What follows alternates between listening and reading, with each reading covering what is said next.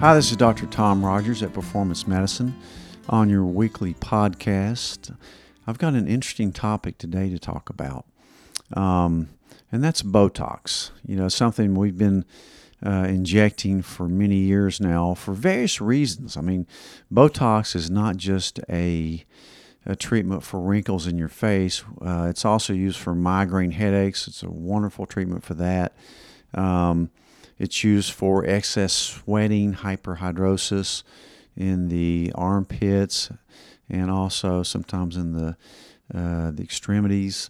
It's used for spasticity.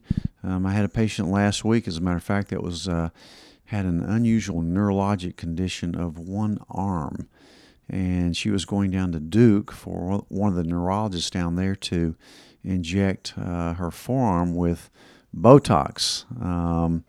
Very few people are doing this type of thing, but the point is that there's many uses for Botox, and I'm going to tell you a brand new one that they're researching that's very interesting to me, that it may be very helpful for, and that's depression. And it's not only the look good, feel good from it. There's a clinical reason why it does help depression. But what Botox does is kill the area between the nerve and the muscle.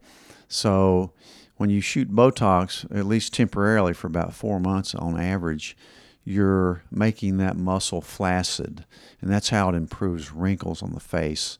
You have to know your anatomy pretty well, but then you can become a great Botox injector all over the face, and there's even some off-label things that we do with Botox for cosmetic purposes.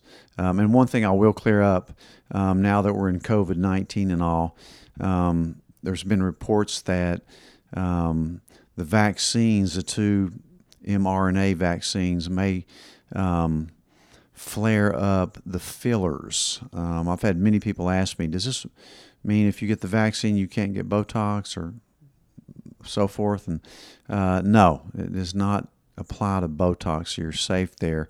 And with the fillers, there have been some rare reactions between the COVID-19 vaccine and fillers like Juvederm and Voluma, and it probably applies to some of the other ones as well, like Radiesse and some of the other fillers that you read about. Volbella, there's a bunch of them. But and there is a possible sensing of that vaccine that's a foreign thing in your face and you get swelling. That's rare, but and it can be treated easily. But for that reason, a lot of people are just not putting fillers in faces. Now, I'm still putting filler in faces, but we'd ask you to not do it for 20 days after a vaccine, or if you're planning on getting the vaccine within 20 days, just delay your filler treatment for your face. But getting back to Botox, which is completely safe. As a matter of fact, it's one of the safest drugs ever studied in history.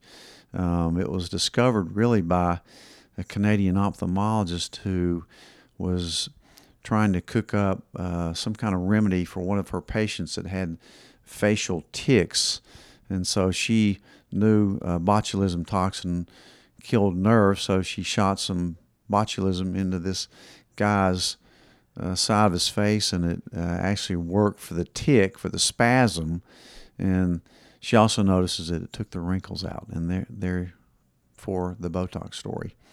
I wish I'd have thought of that, but in any event, but the interesting thing, so there's a lot of uses for Botox for various reasons. Periurethral spasm for incontinence, and there's going to be a lot of other things that we use it for in the future. But when I ran across this article about Botox helping depression, it really kind of piqued my mind, because we see so much depression, and we shoot a lot of Botox too, doing an anti-aging practice. But the thing about it, there's a very strong,